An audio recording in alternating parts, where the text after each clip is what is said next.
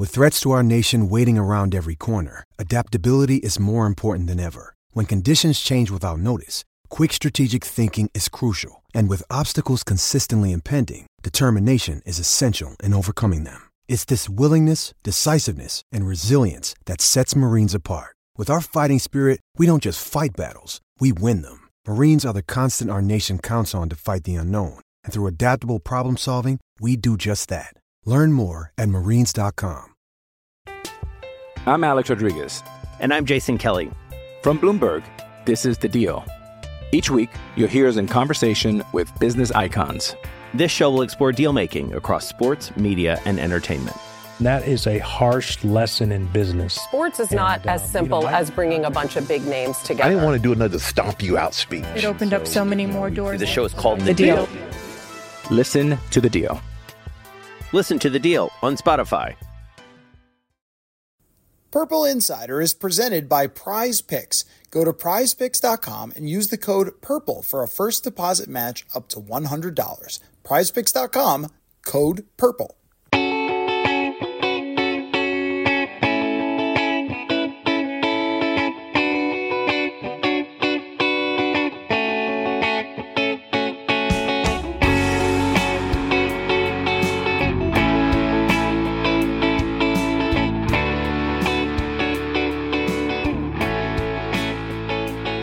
Everybody, welcome to another episode of Purple Insider. Matthew Collar here, and joining me following the Senior Bowl in Mobile, Alabama, our Senior Bowl correspondent, Terry Horstman.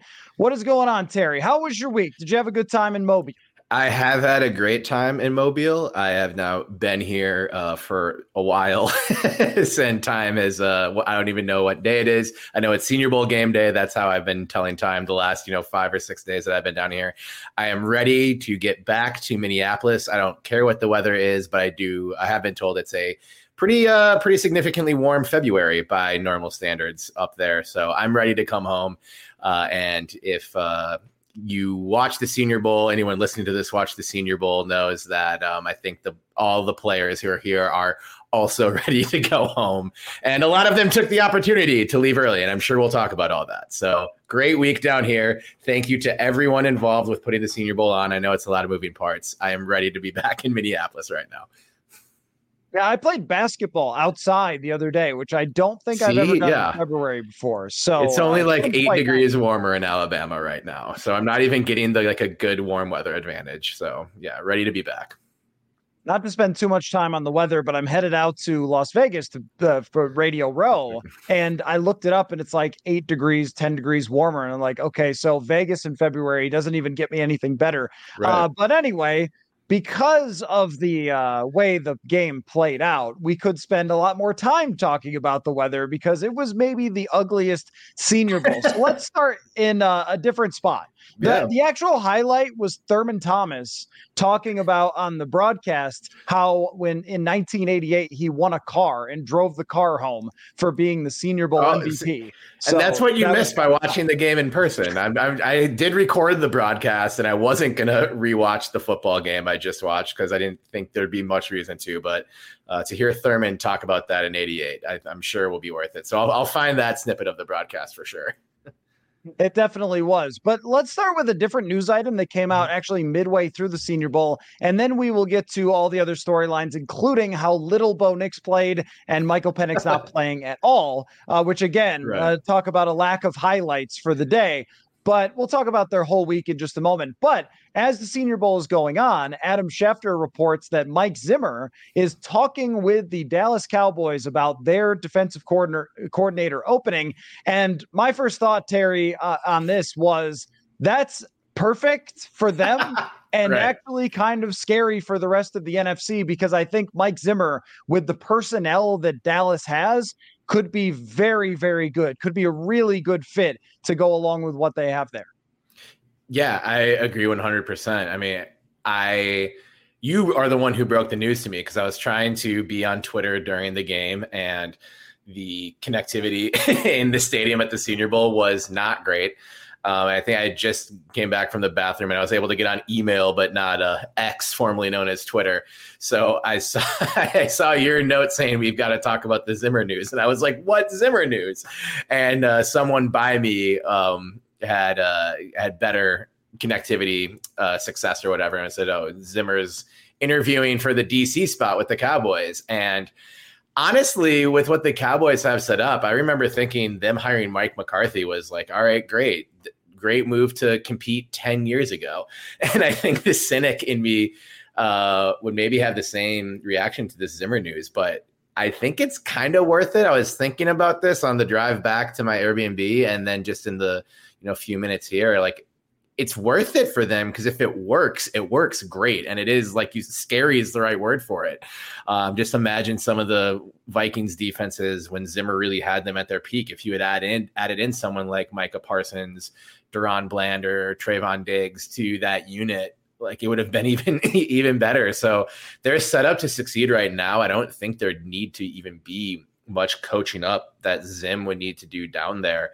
And maybe these few years away have been good for him. There's precedent across all sports that, when guys sort of step away for a little bit, maybe collect their thoughts and then just change of scenery would be good. And even, I know the end game for Zimmer in Minnesota wasn't great, but I still, nothing, he didn't show anything that would lead me to believe he's forgotten how to coach defense. So I kind of hope they hire him. I just want to see how it goes. Well, that's a great point, because there were many things over the years that I criticized about Mike Zimmer, but absolutely none of them were his ability to coach defense. And when their defenses struggled in his final couple of years, I don't think it was really the lack of coaching or lack of trying. I think it was lack of personnel. When you have failed draft after failed draft of defensive players, when you're desperately flailing at signing free agents like Bashaud Breeland, I mean, usually that's going to be a problem for the defensive coordinator. But at his best, which was for many years, I mean, he doesn't have a small sample size of one good season with the Vikings. He had a bunch of good seasons with the Vikings, and then before that with Cincinnati, a long, long history. And he's been around in the game for so long that he's had to adapt his defense many times. And I think that's what you're talking about, is somebody who probably spent the year studying, what did I miss? What could I see better? What are the trends that people are doing now? And he's been able to change things around. He came in to the Vikings with the double A gap blitz, and he was doing that like crazy, but then teams started to figure it out. So he adapted and he went to different types of pressure packages and things like that. And you mentioned, like, you're not really going to have to get young players and coach them up. You're going to have star players that are just handed to you on a silver platter. It really is a great fit for him there. Him and Mike McCarthy being in the same team would be pretty strange, considering all the times that they went to battle against each other. So we'll see if Dallas decides to do this. The connections run extremely deep. He worked for the Dallas Cowboys for a long time, going back to the Deion Sanders days. And when they passed up on Zimmer to name Chan Gailey the coach, years later, Jerry Jones said that he regretted that and that he had wished that he had hired Zimmer instead. And then, to take this even another level, in 2019, at the end of the season, there was a rumor that the Dallas Cowboys might trade for Mike Zimmer to become their head coach if they had lost the game against the New Orleans Saints in the playoffs. Instead, they won, and the next day, Mike McCarthy was named the coach. So maybe all come back, all roads lead back to Dallas for Mike Zimmer, potentially. Not hired yet, but just an interview. But we could see Mike Zimmer on an NFL sideline again. So let's get to the Senior Bowl here. All week, I was thinking about, we don't have any football. That's sad, and that upsets me. But here's what I know I'm looking forward to. Michael Penix versus Bo Nix. I think they were on the same team, but still, it's they were, but still, yeah. It doesn't matter. It's the Senior Bowl. Who's going to perform better? What's it going to look like when they actually get out there? And we got none of that. Michael Penix decided not to participate in the Senior Bowl. What was your takeaway from that decision? Disappointment for sure. Just as a person who is going to the game and has been down here all week, and someone who I've been very high on Penix the whole time. And Penix as a prospect, especially in the last 6 days, has really split a crowd. So I was looking forward to watching him play. I think that it could be based on decent feedback that his practices have actually been more well received by the NFL community than they have been by the media community. I was listening to it was the Athletic GM football show, and former Seahawks and Saints GM Randy Mueller was on, and he was down here. He left before the game, but he was down here and said that he has Penix higher than Drake May in his draft preferences. And he was at these practices where people are saying Penix is, his draft stock has continued to tank from the national championship game. So I don't think it hurts him much. I'm sure he and his agent had a long conversation about the benefits of playing versus the benefits of opting out. He was one of many players to opt out. Obviously, he's the biggest name to do it, so it gets some attention. And since his practices weren't just sort of like overarching, like this is the best quarterback we've ever seen, just launching the ball like crazy. Everyone should trade up with the Bears to get him now. Like, I think, there's going to be some discourse around it.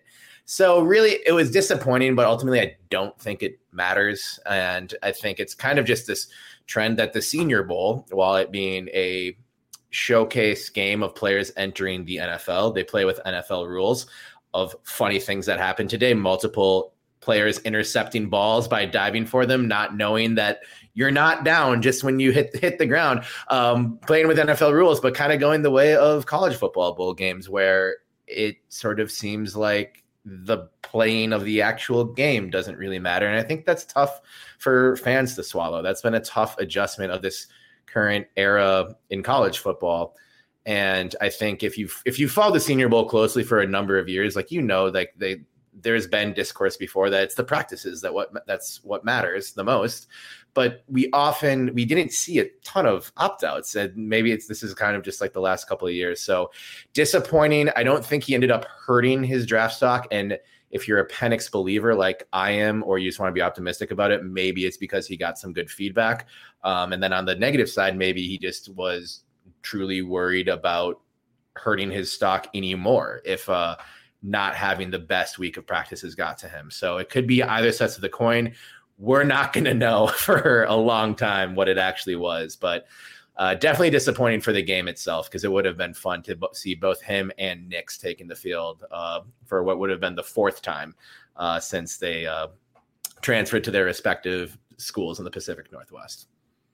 One thing we know is that the NFL has a little bit different criteria for quarterbacks than the draft analysis world. Now, why that is, I'm not entirely sure. But in recent years, we have seen the draft industry complex, or whatever you want to call it, of analysts be extremely far off from what the actual NFL was, which makes me wonder about someone like Penix, because I was watching Rick Spielman, who's down there doing some stuff for CBS. Now, don't everybody laugh at once, but Rick, I wasn't going to laugh until you said that.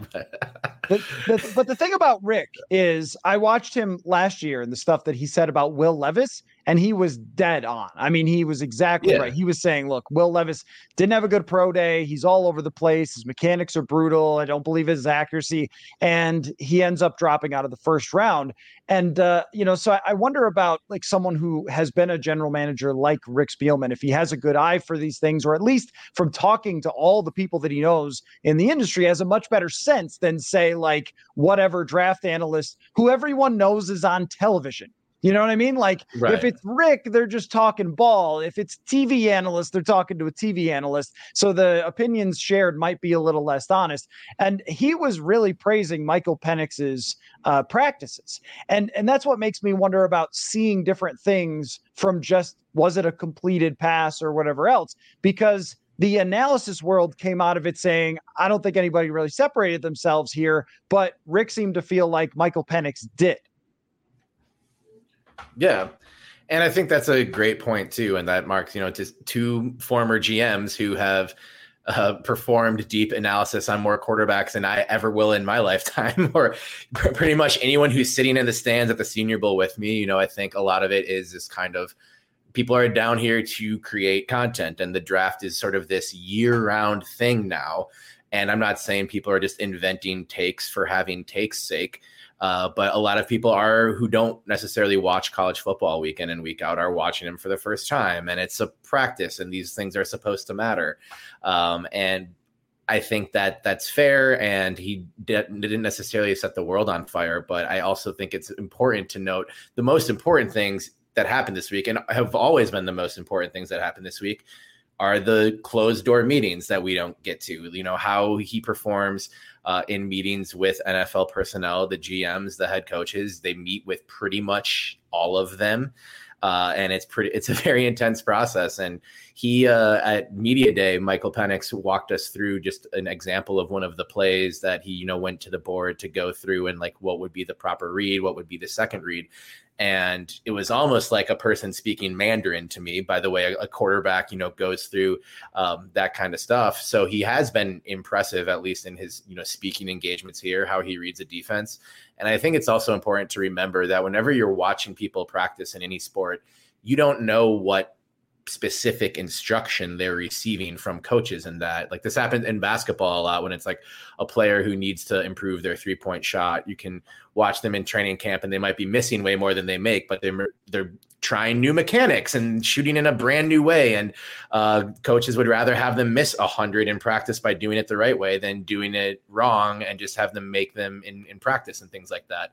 So that's something that is also present here. And I think, GMs and scouts are much more aware of that than us on the media side of the stadium, analyzing every single throw.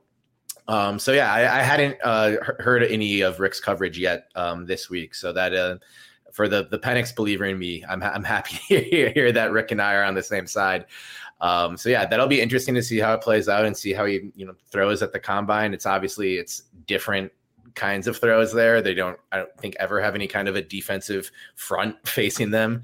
And then another criticism that was on all the quarterbacks this week was that they're hanging onto the ball too long. And that's just something where I don't know that the coach didn't say, all right, you have to go into your fourth read and only make that throw for the sake of this drill. We don't know that that's not the instruction that's happening in practice. So were there moments where they hung onto the ball too long and didn't sense the pressure? Yeah, but also that's what practice is for. Right. And you would also look for tools. If somebody does not have pristine footwork, they have a quarterback coach, they have an assistant quarterback coach. The guy will also probably have his own throwing coach. I mean, they're going to work on the mechanical stuff, but what you can't work on is that Michael Penix has 10.5-inch hands and throws the football 700 miles an hour into tight windows and completes touch passes 45 yards down the field.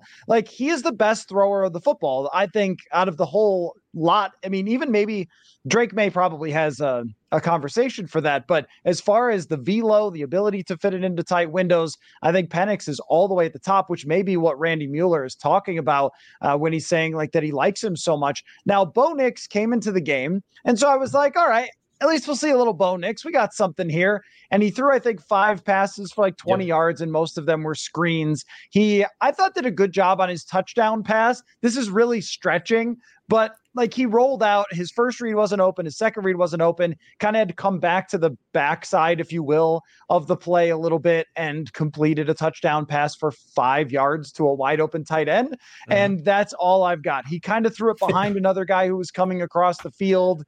Again, there was almost no passes, not a whole lot to really work with when it came to Bo Nix. But if anything, he came away, at least from everything that I've read, as kind of the loser of this week, that when you go in and have the buzz from Dane Brugler that you could be propelled up to the top 10 with a great week, and then your practices are just okay. Daniel Jeremiah said he thought he got better as the week went on.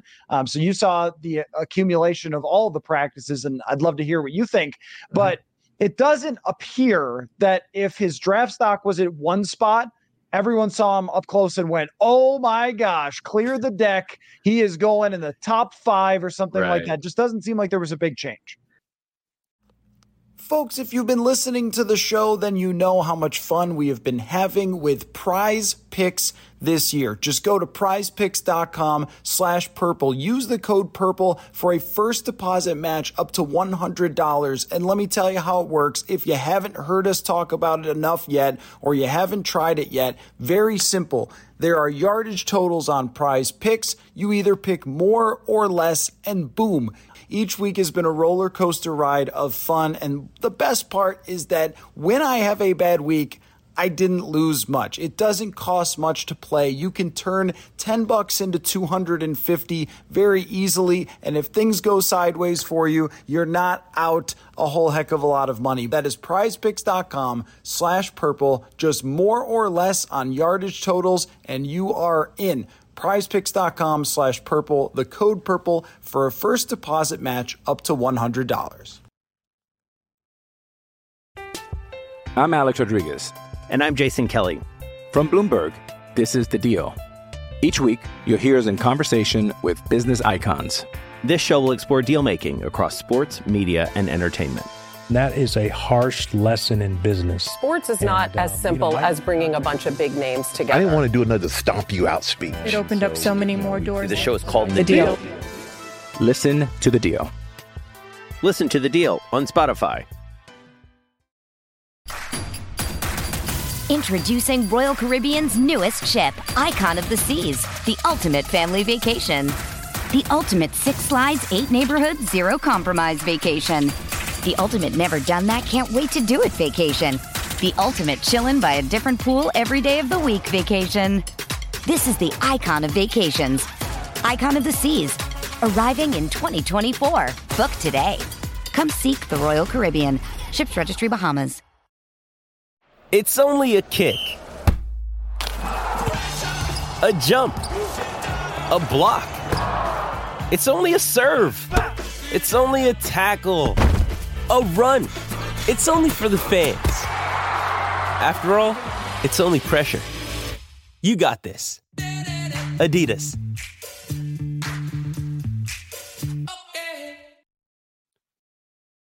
Right, well, starting with his touchdown, and I texted this to some Gopher fans I know, the touchdown was to tight end Brevin Spanford, the great Gopher tight end. So I was like, is that just random, or is Bo already currying favor with football fans in the state of Minnesota? Who knows?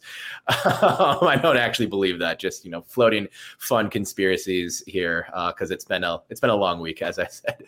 I thought he did look pretty good today. It was 4 of 5 for 21 yards and 1 touchdown. And the one incompletion was his first throw of the game was a flea flicker intended for UNC's Tez Walker, which was a downfield throw of more than 40 yards.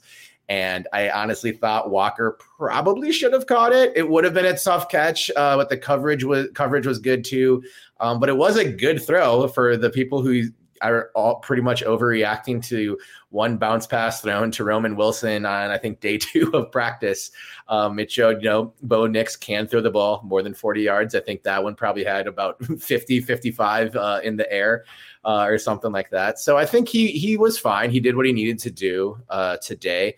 And I think just a fun hypothetical is how different would the discourse be if there hadn't been Dane Brugler putting him in the top 10 right before the week started. And Dane's just doing his job, and he does it arguably better than anyone in the NFL draft community. But I think that hype coming out, on, I think it was Senior Bowl Sunday or Senior Bowl Monday or whenever it was, and then just a regular couple of practices, people I think want a little bit more to chew on. So that might just be a product of just the reality that we were in with. We obviously have to start talking about mock drafts. We got to talk about who could rise, who could fall. Dane's bullish on Bo Nix, says how bullish he is, and then just mediocre practices, which are probably, as I've said on this before, I think are just mediocre practices, and it's fine. On both of these quarterbacks, I did in the piece that I wrote for Purple Insider this week, I am higher on Penix and have been the whole time, but I think Nix will grasp an NFL offense, and it will not surprise me at all if he ends up being a good quarterback. As I think you've said several times in these pods, like the odds of any of these guys working out is, not in their favor, even for, a guy like Caleb Williams. It's probably like a 50-50 shot at best. So I'm not really expecting Nix to be, as a player we'll talk about going into the Super Bowl this time, 2, 3, 4 years from now. But I thought he was in practice. I wasn't freaking out about it. It was kind of like, I heard the criticisms of his deep ball and was like, there's a couple times it was like, eek. But then there's a couple times a few throws later, it's like, oh yeah, there it is. That's what Bo did to my favorite college football team a number of times and drove a stake through my heart. So it was nice to see him come out and have a great series. And I think that will maybe help the public perception of his draft stock. Ultimately, I don't know how much the practices or his play today really affected anything. I think we'll find out. We won't ever actually find out because GMs and NFL teams won't ever actually tell us anything. But I think when you see where he ends up going in the draft, I think you'll see how well he performed in meetings and at the board and in conversations with GMs. But it was nice to see him as a kid. Even though he went to Oregon, I don't want to see him completely fail. So had he gone like 0 for 6, it would have been hard for me to come on here and be like, I think Bo Nix might be a decent NFL quarterback. So I think it's just all relative, kind of a non-answer from me on that one. But I think it's just, it's all just kind of fine, just steady.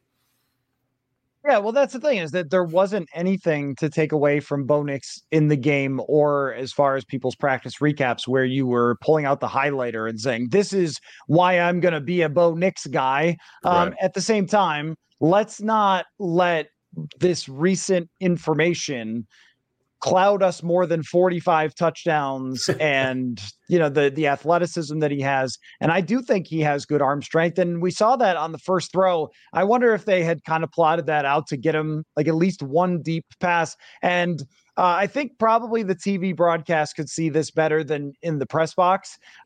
Tez Walker should have caught that. I mean, it was right there. It was a great pass deep downfield. But the thing is, with quarterbacks in the NFL, so much of it, if you look at the average depth of target of even Patrick Mahomes or Brock Purdy, so much of it is just how much can you operate at the line of scrimmage. And a lot of it, and I know with this offense in particular with the Vikings, they do like to push the ball downfield. So that is a factor for sure. But a lot of offenses are shorter average depth of target. They are getting wide receivers wide open. It's, can you handle all the complex stuff that is required to get them open, which means checks at the line of scrimmage, reading defenses, hanging in the pocket and hanging tough and getting enough mustard on the football to get it there. But we really saw this with Nick Mullins, and I don't like to keep going back to it, but I kind of have to. Like, he doesn't have a big arm, and yet was still able to complete a lot of passes to open wide receivers. So the question with someone like Bo Nix is there enough there as far as what he could do at the line of scrimmage? And with Penix, I'm a little more confident in that because I saw how much he was operating with Washington. But I still think that we're talking about two quarterbacks that are very likely to be available to the Vikings. The big question just is, are the Vikings going to be willing to pull that trigger? And, I saw a write-up from my friend Chad Graff, who now covers the Patriots, used to cover the Vikings, where he wrote, Patriots, you should just take a quarterback because nobody wowed you that you're going to be able to wait around for or trade down for. So just draft a quarterback. So it may just come down to, could the Vikings, convince anybody to trade everything to move up and get to the top and get Jaden Daniels? Or would they be comfortable after this week looking at Penix or Nix and saying, I can make that my guy? Yeah. And maybe they could. And depending on what happens the rest of this process, I know that Combine starts later this month. I think the last day of February is the first day of, I think that's the weigh-in day, which is just wild to think about that. We're just a few short weeks away of being in Indy and everyone being, the smartest armchair GM on the planet. So it will be interesting to see what they do. And if both Nix and Penix are on the board, if they feel comfortable, maybe like trading back. I think Ben Lieber had the take that he's confident that the Vikings will draft someone else at 11 and then try and trade back into the first round, which is, we touched on briefly when we spoke earlier in the week.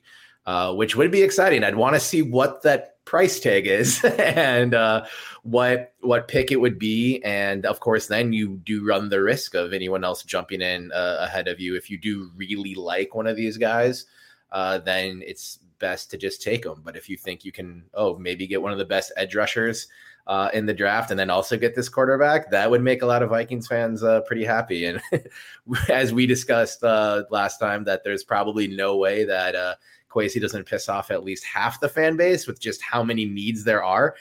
Doing something like that might actually please everybody, and it'd be a tough needle to thread, but I'll be fascinated to see if he can do it. Well, that's the thing, is that once you get by where the Vikings are, most of the quarterbacks or quarterback needy teams are at the top of the draft. Mm-hmm. And so whoever does not get picked, if it's not the Vikings, and there's conversation about Denver, I suppose they could do it, or maybe even New Orleans, but I don't get that one. They're all in on Derek Carr. And then there's a report that they're going to restructure his contract because they have to, because the salary cap is real, Saints fans. Nice for you to join the rest of us and find that out, but it's extremely real. And they're dealing with that. I don't know if they're thinking about 2-3 years from now with the quarterback position. And then you go through and you go, well, there's everybody else. And who's going to put their eggs in that basket? Very plausible that if this week dropped the stock a little bit of either one of these quarterbacks, it could play in the Vikings' favor if that's what they wanted to do, or even just trade back down from 11 to get more draft capital, as long as they come away with their quarterback. And this comes along with the caveat that they have to have moved on from Kirk Cousins first, which we still don't know if they're doing. Now, there's one more quarterback I want to ask you about, and then I had some observations about the rest of the guys who were playing today. And you could tell me about some others who you saw practice through the week, since, as you mentioned, a lot of them went home. But Spencer Rattler looked great. He came out and right down the field, nice fade ball into the end zone. He was another guy that Rick Spielman mentioned as somebody that he had really liked in the practices. And I know how weird it is to have me quoting Rick Spielman on quarterbacks, but I mean, he does have more experience evaluating them than most people. But Spencer Rattler came in with some buzz, then didn't stand out right away, and then comes out and was easily the best quarterback on the field today. So what do we think of his week? Yeah, he had a good week overall, and he had I spoke with you after day one of practice, which was pretty up and down for him. And then he had a good second practice and an even better third practice, I thought. And yeah, he was really the only one today who I think completed like a real pass that was down the field. And if I'm forgetting someone, let me know. But yeah, that was a beautiful fade route into who was it was the Georgia receiver guy. It was Marcus Rosemy-Jacksaint, who I observed had a pretty tough day too in practice. So nice to see that kid make a nice play as well. That was a beautiful fade route. I thought the corner Willie Drew had decent coverage on it too. And yeah, Rattler looked poised, and that 4-for-4, 65 yards and a touchdown was enough to get him Senior Bowl MVP, which can mean anything when quarterbacks go on. Justin Herbert won that award. So did Kellen Mond. That was on. I was thinking about that this whole week. Kellen Mond won Senior Bowl MVP, and Vikings fans are not going to want to hear that. So, it could just be anything. It really means nothing at the end of the day, but he did put some great tape out there and got a giant trophy filled with Reese's peanut butter cups to take home. And I think it mirrors what we saw from him in practice. He was getting better these last few days, and I don't know what kind of stock he played his game into. As you go through the first round, the quarterback needy teams all kind of get their guy, and then the rest have to sit. And you've talked about it in your pod over and over again. We talked about it earlier this week that once you get into those mid rounds, it's great to take a flyer on a guy, but it hardly ever works out. And the odds just really plummet after the top of the draft. So you kind of need to be in a unique position to feel like you're investing a third round, fourth round pick on a quarterback and having it be well used, like a good use of draft capital. And it'll be fascinating to see who that is. And it'll be fascinating to see what Rattler does at the combine and how his stock moves from there. if he can continue to go sky high, because at one point he was viewed as the best quarterback prospect in the country. So it's not that crazy to assume that he could be moving up and maybe even challenging someone like JJ McCarthy for the top spot and maybe that next tier. I don't know. I almost just said day one. I don't want to speak my way into those kind of draft shenanigans, but who knows? And so, yeah, he definitely, I think, made at least a little bit of money today with what he showed. I wanted one more series out of him when after his last one, I was like waiting to see one more Rattler, and I saw Joe Milton come out. And I had a great conversation with Joe Milton after day one. I love Joe Milton. I don't know if he's going to work out as an NFL quarterback though, but I am cheering for him. And then he threw 2 interceptions. So I did want to see one more series of Rattler. Disappointed we didn't get it, but happy for the kid to have a great performance today and improve every day in practice as well. If they ever come up with a longest drive competition for throwing a football, Joe Milton will be great. Yeah. And otherwise, he might want to consider switching to tight end. Kind of reminded me of I'm not even kidding. Like, he reminded me of Tyree Jackson, where Tyree Jackson came in and draft analysts were like, look at his arm, it's amazing. And then when he actually played, you're like, oh no. That's not going to work. There's nothing that works there. He tried to throw a check down and bounced it to the sideline like 11 yards away from the receiver. Just the interceptions were terrible. Everything about every other quarterback was unwatchable, and those guys are undraftable. Wouldn't even bother bringing him in as undrafted free agents. I mean that. Sam Hartman, Hallmark Channel actor, handsome guy, great head of hair. I'm jealous of Sam Hartman's hair. You could definitely see him like around Christmas time, where he is a guy who owns a Christmas tree farm, and some girl who's a lawyer in the big city comes back home and she discovers that she actually loves the small town life and falls in love with Sam Hartman. Like, that's where he belongs, because that quarterback play is totally not anywhere close to the NFL. But Rattler does intrigue me as maybe a second round type. If you go through the history of second rounders, hold your nose, because there are really not many outside of Jalen Hurts, Derek Carr, Jimmy Garoppolo. That's the highest end of what you can get, which those guys are successful. Hurts obviously was maybe a strange situation where people didn't think he could throw, but he could. But with the Rattler though, that you've sort of got my attention with how much the football people are saying, hey, like, this guy had a really good practice, and his team at South Carolina was truly putrid and pathetic and awful, and he did a lot of good things. So anyway, we'll see if the many scenarios that could play out. But if the Vikings don't pick one in the first round, then it becomes intriguing whether they would consider him in the second, because he does have very good tools. Now, as far as the rest of the game went, where were the defensive linemen? So one guy was great. The guy who switched teams, his name is Fisk. You could tell me more about that. He was great. He just killed everybody. He was mad that he got traded to the other team. But this week, my understanding is there were a lot of really good defensive lineman talents, just not all of them played in the game. Does Monday at the office feel like a storm? Not with Microsoft Copilot. That feeling when Copilot gets everyone up to speed instantly? It's sunny again. When Copilot simplifies complex data so your teams can act, that sun's shining on a beach. And when Copilot uncovers hidden insights, you're on that beach with your people, and you find buried treasure. That's Microsoft Copilot. Learn more at Microsoft.com/AI for all.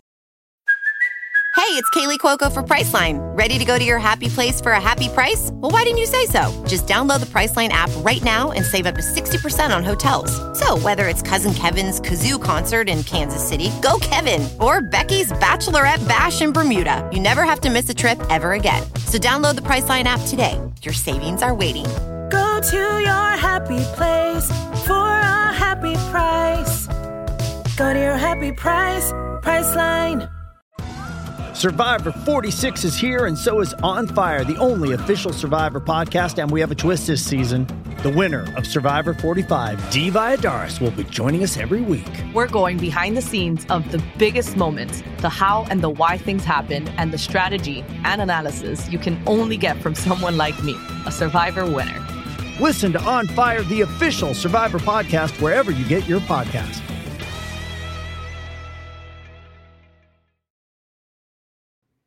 Yeah, that's true. And I had to do a double take when I saw him at the stadium before the game started, because I was like, wait, Fisk is on the American team. And then he went on to have a great game for the national team. And yeah, there are some guys who didn't play. I thought Ohio State's Michael Hall had a really nice set of practices.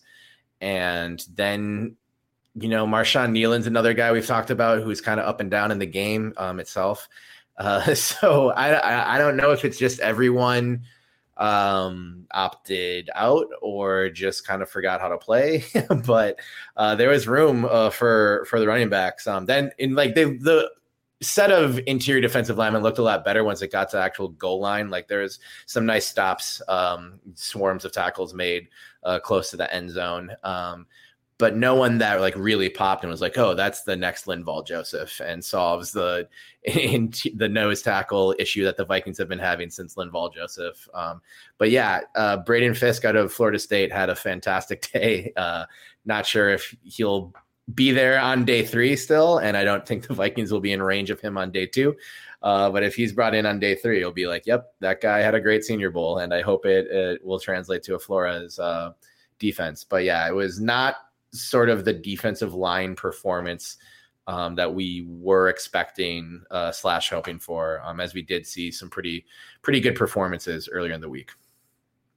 Yeah, the guy from UCLA went home early, so he didn't play in the game. And now I saw a lot of hype for the kid Robinson out of Missouri, but I couldn't find him in the game. I mean, he was out there, but I didn't see a single time where he created a pressure or made a big tackle or anything else like that, which I don't know how much to make of that, but I feel like you should pop a little bit in the game.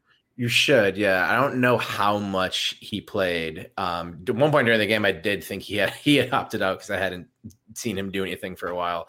But yeah, maybe that was kind of a half opt out. Like I'm going to play, but just 3 snaps total, and then just nothing came his way or something like that. Darius Robinson did have a fantastic week of practice. The player that I did write down that I really wanted to at least mention, who did get home and sacked Sam Hartman and I forced a fumble that Hartman ended up recovering, is the Houston Christian kid, Jalix Hunt, who started his college career as a safety at Cornell and is now an edge / outside linebacker at Houston Christian. He's a raw athlete, as you'd expect, a player who's at that level to be, but he was one of the routinely the fastest measured players among D linemen and edge here in practices in Mobile. And, Jim Nagy, the executive vice president of the Senior Bowl, has not been shy about praising him and really wanting to get him for this game, because Senior Bowl's had a long history of elevating small school players and seeing them to go on to have good careers. And I think, where we were talking about this earlier in the week, where we don't want to see the Vikings sort of invest in a ball of clay at the quarterback position and bring back Kirk on whatever expensive contract to help mold that player into whatever. But I do think on the defensive side, you're coming off a year where we think Flores did a pretty tremendous coaching job, despite the defense not being that great overall. And you're kind of hoping I think you can expect that kind of repeat coaching performance. And I think investing in high-end talent that's probably NFL ready at the top of the draft would be very smart for them to do. But as you get further down the draft in the 4th round, I would love to see Jalix Hunt be someone that they target, because I think Flores would work wonders with that kind of kid. And there are obviously going to be a ton of questions with someone who only played at Cornell and Houston Christian and ended up changing positions. But if it goes well, that's a pretty athletic piece who could be a great pass rushing asset for years to come. And I trust Flores with a player like that who probably just needs to get coached up a bit. So he had a nice day. I thought he at least popped a few times for me. So yeah, but there's some of the other edge guys went home early. A lot of the corners that I was excited about didn't play either. So just, it's kind of that same, just bowl season letdown where you're really excited to see what someone does when the lights turn on and they're in full pads and uniforms, and I guess the score doesn't really matter in this count. It's an exhibition, but and then that kind of just is a little bit of a wet blanket tossed on top of an otherwise exciting day. So not a ton of great defensive line standouts, but I do think the hype around Robinson is real. And it was also nice to see Jalix Hunt make some plays out there too. I wrote down, who is Hunt? ? Because I didn't recognize the helmet. I was like, who is this? So that might be the type of player that, as you mentioned, if you've got some high-end talent, but you're raw, that the Vikings should pick and try to develop under Flores. He is extremely good at that. And I would trust him to develop players more than I trusted Mike Zimmer, or that I definitely did not trust Ed Donatel with literally anything. So no. I think that knowing that Flores is probably going to be here for years, that would be something that they should do, is get players that he likes in the later rounds to try to mold them. So I like those guys. The last position group that I want to talk about was just the running backs. And you mentioned it. I mean, they were on fire to start this game. And I thought it was kind of funny. Like you said about the vibe of this game. The vibe of this game, it wasn't always the best football in the past, but was really intense. But it was not today at all. And before the game, they showed one of the coaches on TV in the locker room, and he mentioned that one of the players asked him if he could hit the quarterback. And he was like, yeah, I'd like you to hit the quarterback. So then they interviewed the coach at halftime, and he was like, I told them to hit the quarterback, but we're not doing any of that. So it's hard to tell a little bit, because of the lack of intensity of the game, how much these running backs were looking great and how much was just the defense not doing it. But one guy I want to highlight specifically that my friend Alec Lewis from The Athletic, who went to Missouri, covers the Vikings now, had mentioned is Schrader, their running back, who came from Who Cares State and then showed up at Missouri, won their job, put up a gazillion yards. And every time someone attempted to tackle him, he ran through their face. Like he would get like a 3-yard gain, and then it would be like a 7-yard gain. And he catches the ball. He's quick. I mean, if the Vikings are looking for a mid-round type of running back, which is really where you should only pick them if you're in the state that the Vikings are in with the rest of their roster, him and was it Bailey from TCU? Yeah, Amani Bailey. Yeah, both of them really looked great today. Mm-hmm. Yeah, Schrader's looked great in practice too, and the guy is just a house with tree trunks for legs, and that's the type of power running that I think we'd love to have access to, or to see the Vikings take advantage of. I was hoping to see. I don't think the American team had many snaps like inside the 5 to give Schrader like a true goal line opportunity, but he looked fluid and smooth in addition to just being powerful in practice, and nice set of hands too. I think you and Manny were talking about this in the last episode of Purple Insider, just about one of the bigger disappointments with Madison's game has just been the lack of, pass catching threat that he's given to the offense. And Schrader's, probably not going to have any type of, 100 reception seasons like, we saw Steven Jackson or LaDainian Tomlinson have. But that if there's it's a 3rd and short, or, a passing situation, and a check down can be a really valuable play, that he might catch that ball. And he gets going with a head of steam, and he will just try and run over you.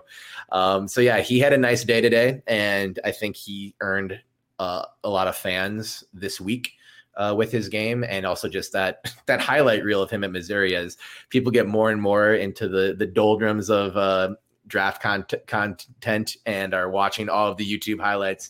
I think he'll become kind of a draft fan favorite. And yeah, Bailey, looked fine in practice, didn't really wow me a ton, but he looked good. And then they were just giving him the ball on every play. Like, I think he had 10 carries, which is a lot for a game like this, for 53 yards. And I think he had 4 catches for another 30. And he had the tackle on one of Joe Milton's second interceptions to Shaw Smith-Wade from Washington State, go Pac-2, who returned it 86 yards, and had he been 87, it would have been a touchdown. And Monty Bailey came from all the way across the other side of the field to make the touchdown saving tackle, and they were not able to punch it in after that. So that's something that we're always looking for when you see a prospect that's like nearly there, but you just maybe need a cherry on top to fall in love with the kid.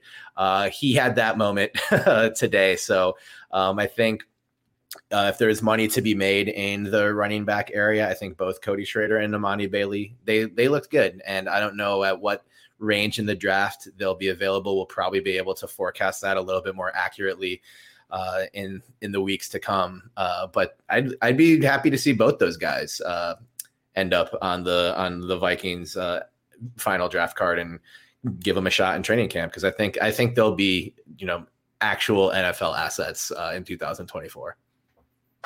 Couple more guys I wanted to mention. I'll just say guys' names because we're at that point in the podcast. Right. Let's see. Jarvis Brownlee, the cornerback, had an interception. One of the darlings of the week. The Vikings definitely need cornerback, so he is someone to keep an eye on. The Iowa punter is a god. That guy is unbelievable. I mean, I've always been like, don't ever draft a punter. That's insane. But the Vikings have had bad punting, including Ryan Wright, for quite some time now. And 5th round, 6th round, This guy is astounding. So maybe. One of my notes today was we saw Torrey Taylor punt the ball 93 times for Iowa this season. I did not need to see him punt 5 or 6 more times today, or however many times he punted, because the offenses couldn't move the ball. But you are correct. Torrey Taylor is a dynamite punter. He was great. He was really great. I'm only like mostly kidding about drafting him, but only mostly. I'm really 6th round I could get behind. 5th is too early. The problem with the NFL and punters is there's always a college punter who punts at 7 gazillion yards, and everyone's like, oh, yeah. But then you do that in the NFL, and the punt returner takes it for 20, and, you're not really doing a whole lot of good there. But with this guy, he's like Phil Mickelson out there chipping if he needs to, or he could pull out the driver and look like Rory. I mean, the guy could do anything. So maybe. Field position, it does matter. Let's move off that very quickly. And the other guy was Cedric Gray, a linebacker from North Carolina. Again, the Vikings cannot draft a linebacker very high, but they will need players in the middle to late rounds to fill out their roster. I don't know if we're going to see Jordan Hicks come back or not. So who else is playing linebacker for the Minnesota Vikings is actually a question. So those are my guys. Let me just wrap on this. I want the one player that when he gets drafted and he makes a single play in week 1 of the NFL season, you will tweet, love that guy at the Senior Bowl. Who's it going to be?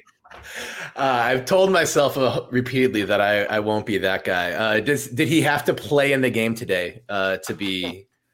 Okay, well, then it's a little bit of home cooking for me, but it'll be Katano Ladapo, safety from Oregon State, my alma mater, which I'm being biased on, but he also had a good week by people, according to people who did not attend Oregon State University. And I was really looking forward to seeing him play today.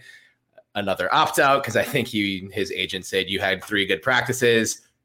Don't do anything to spoil it. I don't know that I haven't sent him a message to get clarification on that or anything. But yeah, if Katano Ladapo, I don't think the Vikings will be in a market for a safety. But I do think he shot up some draft boards, at least, into sort of the back end. So if he makes a play week 1, I will not be shy about how much I love that kid. So that's my answer for that. But you will be in the market of trying to be right, because you're covering the draft. So that's what exactly. That's the goal. The goal seems to be is tweet that you like someone, then wait 3 years till they do something, then retweet yourself. So that's the best way to do it. Anyway, I'm sort of kidding, but I see a lot of that. That does happen a bit. So It does. Look, Terry, your coverage has been great. People should go check out purpleinsider.com for your first write-up after the first day of practice, where you talked about the Penix and Nix thing and some of the overreactions, and then your breakdown of the players who stood out to you that would be relevant to the Vikings throughout the entire week at purpleinsider.com. Great work as our Purple Insider Senior Bowl correspondent. And considering how exhausted you look, I'm glad you win and not me. I definitely got a little cooked in the stadium on the first day. It's not nearly as bad as it was a couple of days ago. But yeah, I'm a little tired. Looking forward to getting back and sleeping in my own bed. But it's been a great week. So thanks for letting me cover the most exciting football game that will take place in the month of February for the great Purple Insider as well. It's been a blast. All right. Sounds good. Thanks, Terry. People can also see your work covering the Lynx at the Next, and they kept you busy this week as well. So check that out. And thanks, everybody, for watching. We'll catch you next.